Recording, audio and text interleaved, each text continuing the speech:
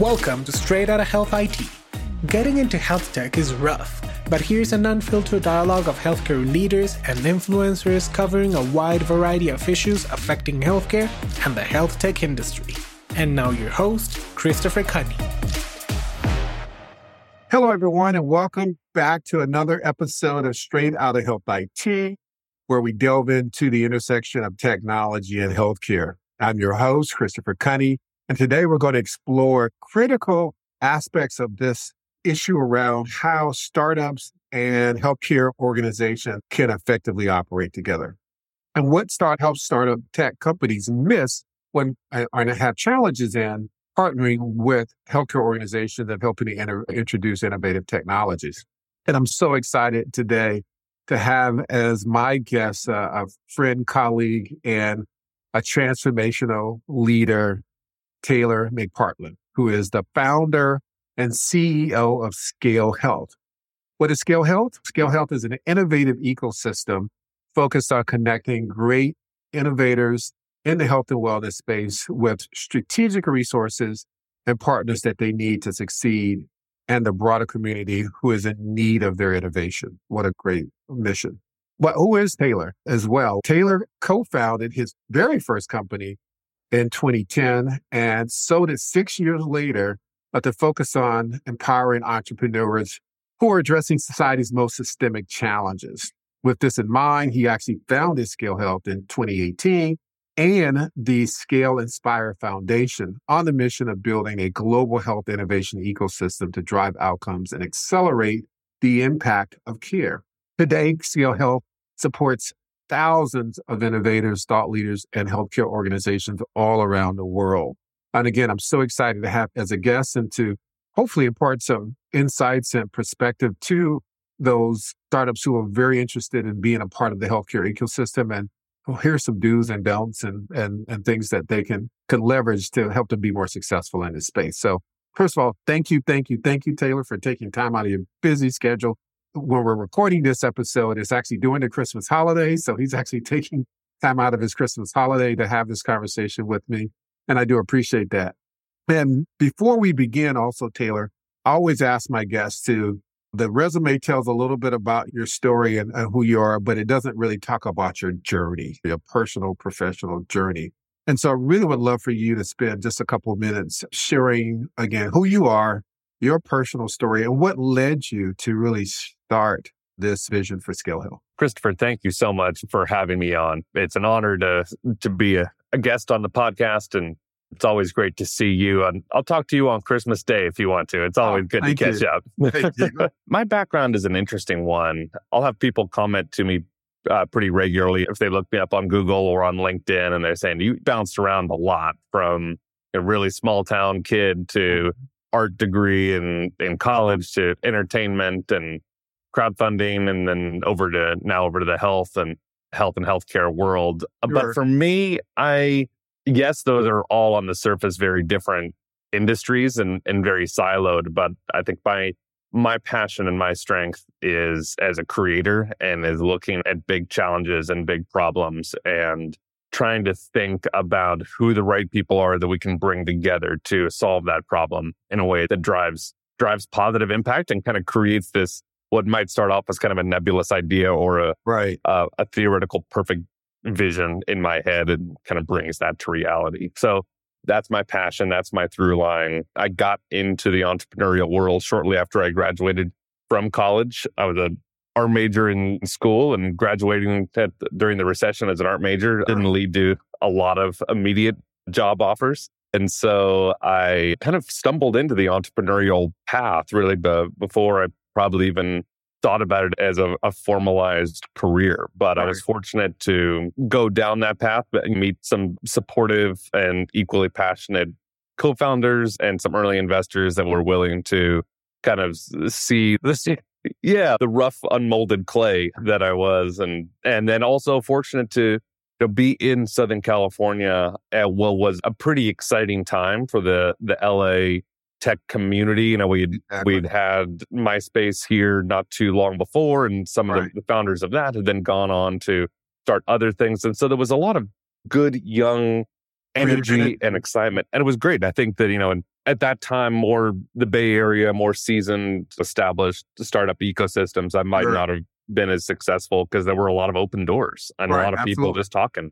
Yeah. And so I was fortunate enough to get a company up and off the ground and learn as I went along, learned a lot, and stepped away from that in 2016. And then kind of my journey going from a 20-something founder to then a 30-something founder. By the time I was starting to think about what had become Scale Health, I'd met who now is my wife and started to kind of go through some personal growth and starting to think about what mark do I want to have on the world. And I really became very passionate about, although I didn't have a healthcare background, I became really passionate about these big challenges, as you said, the systemic challenges that affect each and every one of us every single day. And healthcare and our own personal health and wellness is really at the top of that list. And it certainly everybody's lives as well. Absolutely. Absolutely. And I thought, what can I do not having a medical background and certainly knowing there's a lot about this industry that I don't understand and that a lot of people don't understand? Like, what role can I play that can positively impact it? And so the thesis for Scale Health was to really say, well, let's get all of the right stakeholders around the table and let's get the outside the box innovators and let's get the investors and let's get the government and let's get the health systems and the community members and let's all start pulling on the same end of the rope. And if we can do that in a way, then if we can all sit around that table, Scale Health can be that table that the future of this industry can be built on, and we're not all siloed and we're not all using the same words, but all pulling in different directions. And bringing those diverse perspectives to the table as well, too. And to your point, I think that's what had been missing for so long is just bringing the different lenses to the table and their perspectives and finding ways to effectively collaborate, because the mission at the end of the day is really the same for us all, right? We want to have long, healthy lifestyles. And if we have to engage the healthcare system, we want it to be clear and transparent, and we want it affordable, and we want to have the best care possible for the people that we love. And we want to understand the options that are available to us as well. I did want to comment, though, you mentioned your journey from being an art major now into being a tech entrepreneur. Interesting enough, I'm almost in the reverse, quite honestly. All my career, for the most part, has been on the technology side. But now I'm venturing into the art side. So I've always been passionate about art. I've always painted and drawn, and I've played saxophone. So I've got that right and left brain function thing as well, too. So I'm actually launching my whole art business as well, too. All my artwork that I've been doing since the pandemic as well, too. It's on its way. Stay tuned, audience. I'll be launching my digital art gallery soon to show that side of me as well, too. So I've been a little reluctant to that. So I'd love to share some of my work with you and get your perspective on it as well. But that's not what we're talking about today. We could talk about that all day long. And also, we got to talk about the sax also. I played alto for quite a few years. Wow. Oh, man. Yeah, we do have a lot of to talk about. I played saxophone from sixth grade in high school. I was sixth grade in elementary through college as well, too. So beautiful. Every now and then I pull it out and see if I still have some chops. But again, that's not what we're here for today. Another topic for another day. I do want to pick your brain because, to your point, Scale Health has been extremely successful. I've watched its growth and its impact on the market, and I applaud you and your team for your success there. And you've had the opportunity to interact with a wide variety of players in this space, both startups and health systems, academic institutions, government agencies, as you said. And you have seen kind of the good, bad, and ugly of startups and how they've engaged with these organizations, and vice versa, how the health systems have engaged with startups, or in some cases not engaged. I'm just curious from your perspective. It's really no secret that healthcare, the industry itself, is really ripe for innovation. And it's nice to have people from the outside bring that lens to the table because we can look at things out of the box. And I think to some degree, the industry is eager to explore these cutting edge solutions, but also a little reluctant and apprehensive about investing in some as well. And so it's a very complex kind of ever-evolving ecosystem. And I think one of the things that I'm excited about is to see the number of startups start to bring innovation to the table. But also they don't, in some cases, don't always appreciate the ecosystem that does exist in healthcare, because it's a very interesting and complicated one and it's full of nuances as well. What's extremely important for example, it's a very heavily regulated industry. There's a lot of standards. There's a lot of patient safety concerns, et cetera. I'm just curious from your perspective, what are some of the thoughts or common themes that you've seen that startups don't really understand or appreciate about how they go about offering their solutions or selling their solutions into healthcare organizations? Great question. Great question. I think a lot of my thoughts around this topic is my through line here is going to be a lot around communication and transparency, because I think that's where we have gaps on both sides. Right. We have from the innovator, entrepreneur, outside in perspective, and then also from the health system decision maker, inside, outside. I'll plug the caveat that I think one thing I particularly love about this industry is that, and Christopher, you called it out, that there is so much, everyone that I know in this industry is in this industry because of a personal story or a personal passion for it. And on both sides, there's no lack of dedication. There's no lack of effort, of passion, of intelligence, of excitement for what's possible. And I think that's what draws me to it. That's what I love about it. And so all of my criticism comes from a place of, okay, not that there's not a lack of trying, but how can we bring these sides together to be able to accelerate what we all want to see happen? And have an appreciation for the different perspectives, have an appreciation for how healthcare thinks and operates, and also have an appreciation for the out-of-the-box thinking that innovation and startups bring to the table too. Absolutely. Absolutely. I think to that point, one of the big challenges that startups run into is not really understanding the complexity of the industry. Understanding in theory, knowing that the healthcare industry is huge, and hospitals or health systems can, in many cases, are huge bureaucratic entities, but really kind of drilling into the minutia and trying to think, okay, if I'm a startup, I'm just going to bang on the front door of the CEO of a health system until they hear my pitch. And a lot of times that CEO might not, while they have the title of decision maker, might not be the one to have the information to know what's right or wrong. Or have the budget for that particular need. So really kind of understanding, is this who do I need to be talking to? How do I build the right relationship? How do I find the right internal champions? How can I communicate in the right way to convey that value? Because I think another big issue that a lot of startups run into is just not really understanding the reasoning behind buying a solution and the potential overlapping challenges or operational flows that might be impacted by this new system. We talk to startups all the time at Scale Health who have a really good idea and a really good product that is in many cases on its own objectively better than the status quo that might already be being used. And maybe they're able to cut X process from 30 minutes down to 15 minutes and save a certain amount of money per month or per year. But is that delta enough and to change?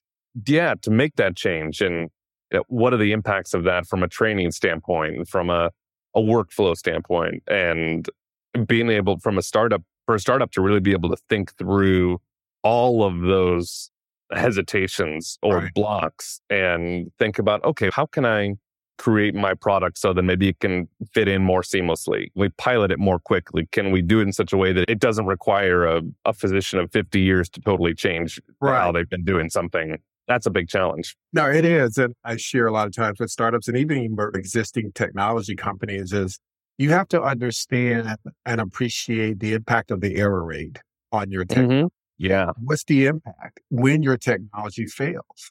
And are you prepared to own and take on that responsibility? Because these technologies that you're now asking clinicians to use these technologies to save people's lives. Is your technology robust? And the efficacy of it is high enough that a clinician is willing to risk someone's life on the use of it. You also prepared to stand beside that clinician in that waiting room with that loved one and say to them, I'm sorry, I couldn't save their life because I used this technology, and yet it's got a 0.0001 error rate to it. But guess what? You drew the short straw. That's right. And your loved one is now no longer here because the technology failed them. You have to understand, you're now in the business of saving people's lives or taking their lives if your technology doesn't work properly.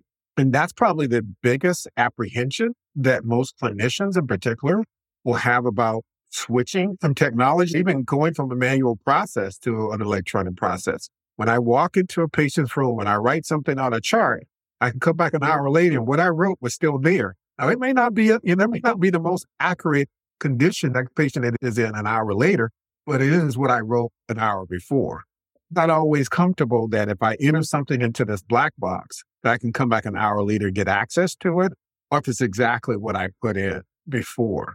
And you have to ensure that whatever the technology you're bringing to bear, that it has a higher level of efficacy than what they're currently doing today, whether it's a manual process or some sort of existing technology that they've accepted the error rate around, or they're comfortable with the fact that it has a high level of efficacy as well. And also, I mean, that dealing with patients' lives is obviously like the pinnacle of what we're all trying to do. But even one or two steps below that, we know the turbulence from all the budgetary turbulence and the cutbacks in this industry. Am I, as a mid-level decision maker at a health system, why should I put my job online? Yeah, right. Absolutely. Yeah. Bad for this technology. If it doesn't meet the ROI you said it will, what's the impact to my livelihood as well? And then there's the technical aspects of it as well, too. I mean, one of the big challenges you have in healthcare, obviously, again, it's a very heavily regulated organization.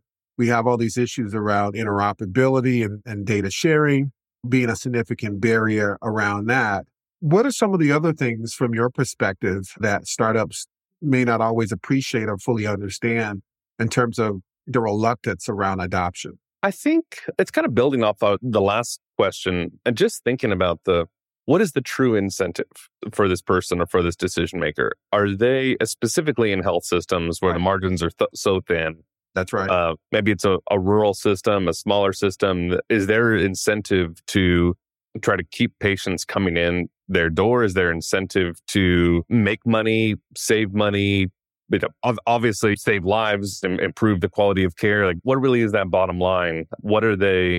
I know in the past we've talked about football. Like, what is that? What can they spike the football on with your technology and say, hey, that was good. That was what we wanted to see. I talked to one rural health system decision maker that said, I'm eager to explore a partnership with a startup that will drive revenue into our health system that won't add any burden or time to our providers and our physicians.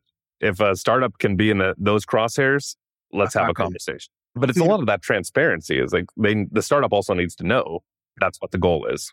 Yeah, absolutely. And I think sometimes startups are bringing solutions to bear that healthcare systems don't see as immediate problems. And I think, that it may solve a problem, but is it an immediate pain point for that organization? And will it have a direct ROI, whether it's improving patient outcomes, reducing operational costs, and improving more efficiencies, addressing clinician burnout and satisfaction, improving patient engagement, all the kind of burning platforms that exist today.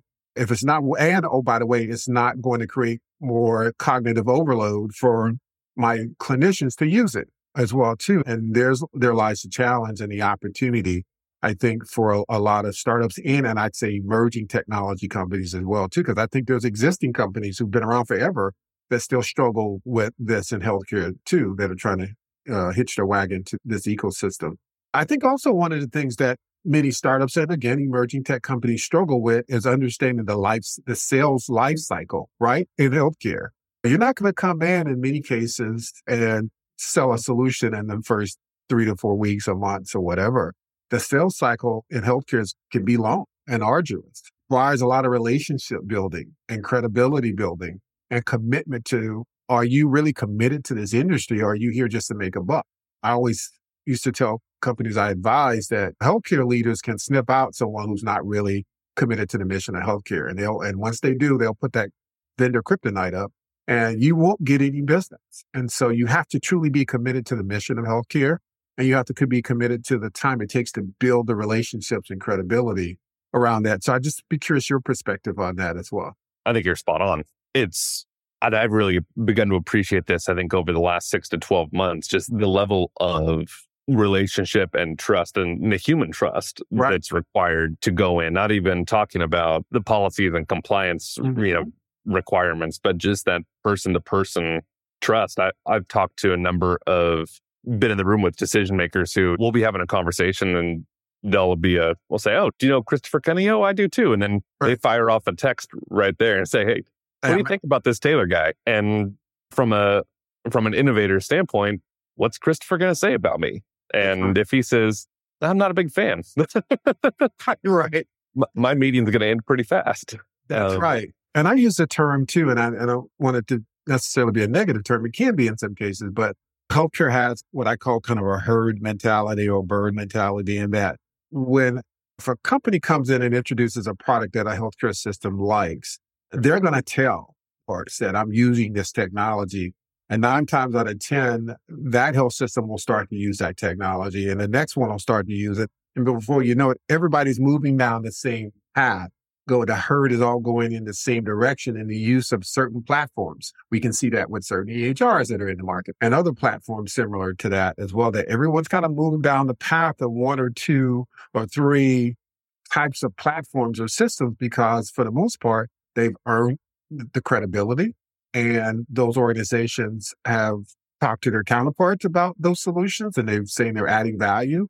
And now they're eliminating all the outliers and focused on those solutions that their counterparts have been comfortable with as well too. And so I kind of call it the herd or bird mentality. We all kind of move down the same path based on certain technologies have been proven out. I think you're spot on. And from a startup standpoint, there's a lot of opportunities to play that to an advantage. I see over and over again startups that are eager to sell, and rightly so, eager to sell into the Mayos, the Clevelands, the Kaisers. And when I talk to those team members, they're saying, a startup, first, second, or third pilot from a startup, it's going to take 2 or 3 years. And even if we sign that deal, you might bleed dry before you're able to actually see any long-term value there.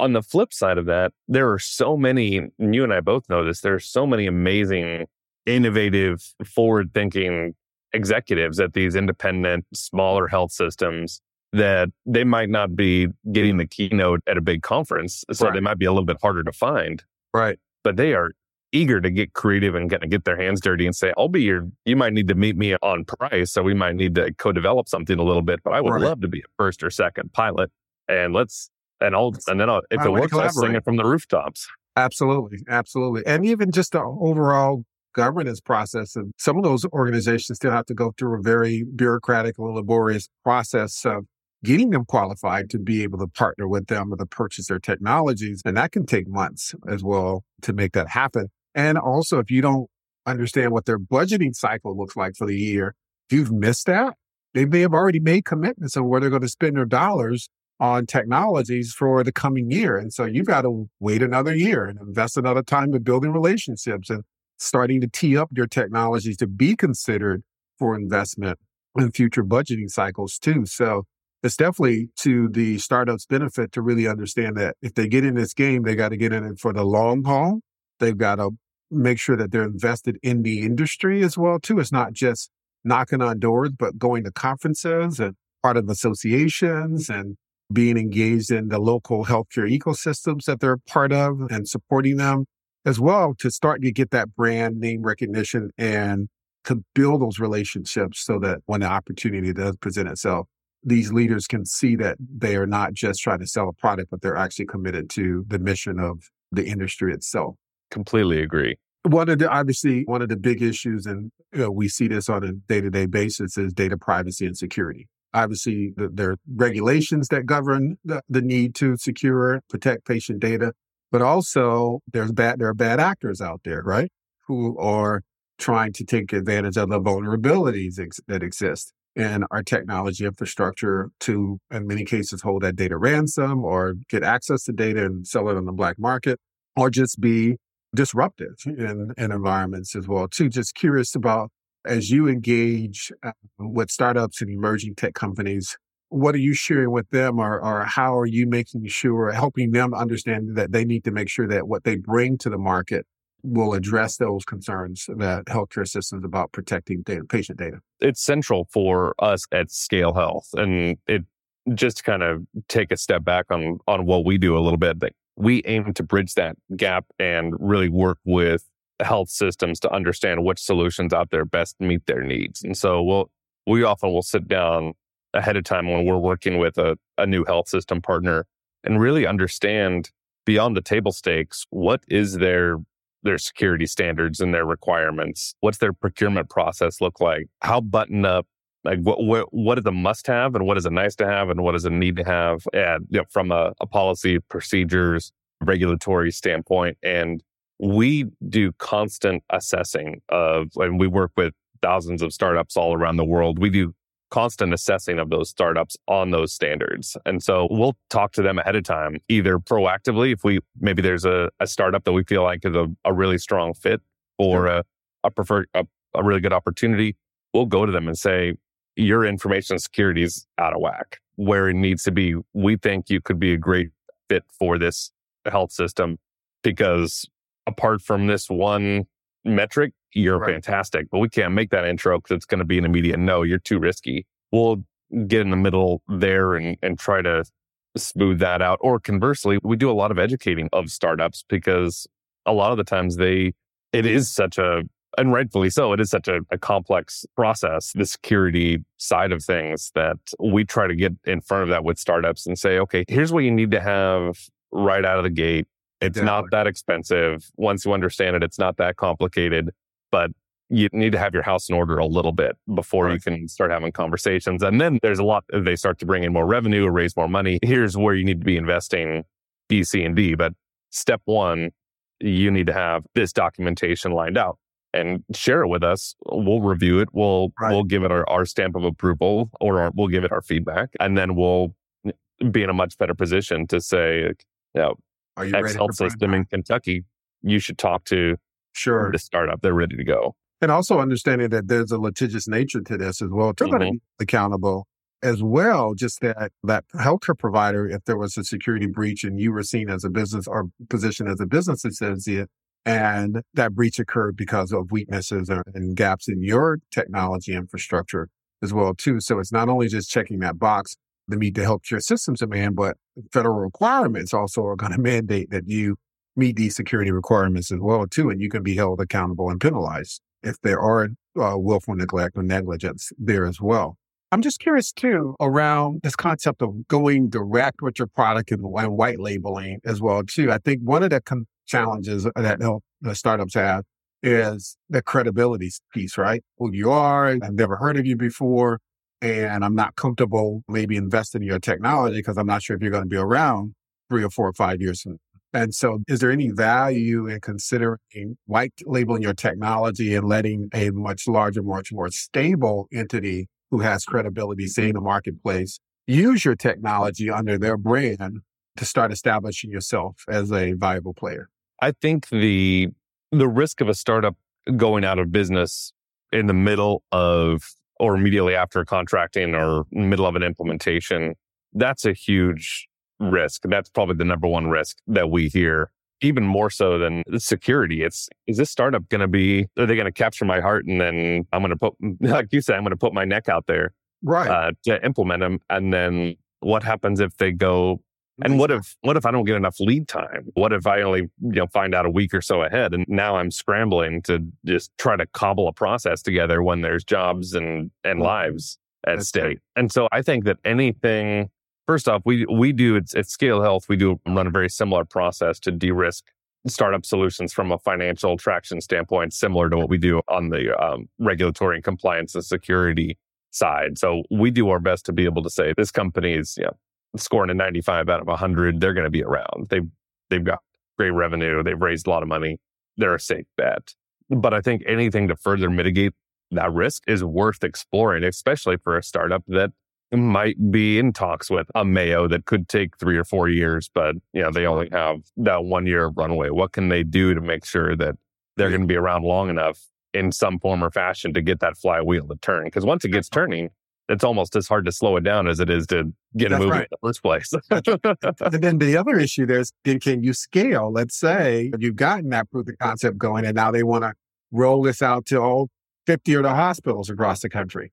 Now, are prepared to now scale and be able to provide that technology to the entire ecosystem as well. Absolutely. Nearing the end of the conversation, I knew it would go quick, as it always does, and especially with great guests like you. I did want to kind of flip the script a little bit in terms of what is Scale Health doing to really educate healthcare systems on the value of partnering with innovative companies as well? Because again, we talked earlier, some of them are reluctant to wanting to make this type of investment. What would you tell health system that is struggling in a specific area? Maybe you have a case study or two you can share some examples of, but they were reluctant or have been reluctant to invest in innovation. Just what's your elevator pitch around that? For us, we aim to be that de-risking partner, and we aim to save time and money on both sides. And so if we can get in the middle, and my elevator pitch to a health system is really just sitting down and understanding what's keeping them up at night. Sure. And what is the requirements? What does that perfect world solution look like? If they're laying there in bed and they're going, I wish this solution exists. I'm sure it exists. Probably one of the 10,000 emails in my inbox and one of the 5,000 LinkedIn messages that I have. No one on my team has 10 minutes to talk to each one of these vendors, but I know one of them is right. I'm sure one of them is right, or at least close. How can I find the signal in the noise there? How can I take that 15,000 inbound leads and narrow it down to the 5 or the 10 that are really worth my time, that are best, not necessarily the best, because I might not be able to afford the best, but the best for best value, my unique needs. Yeah. And maybe I'm an independent system. I've got English as a second language, dual eligible communities. We run into broadband issues, the elderly population, whatever the case might be. Medicaid population, blah, blah, blah, you name it. Yeah. That solution might look very different than a solution that has never worked with that type of a population before.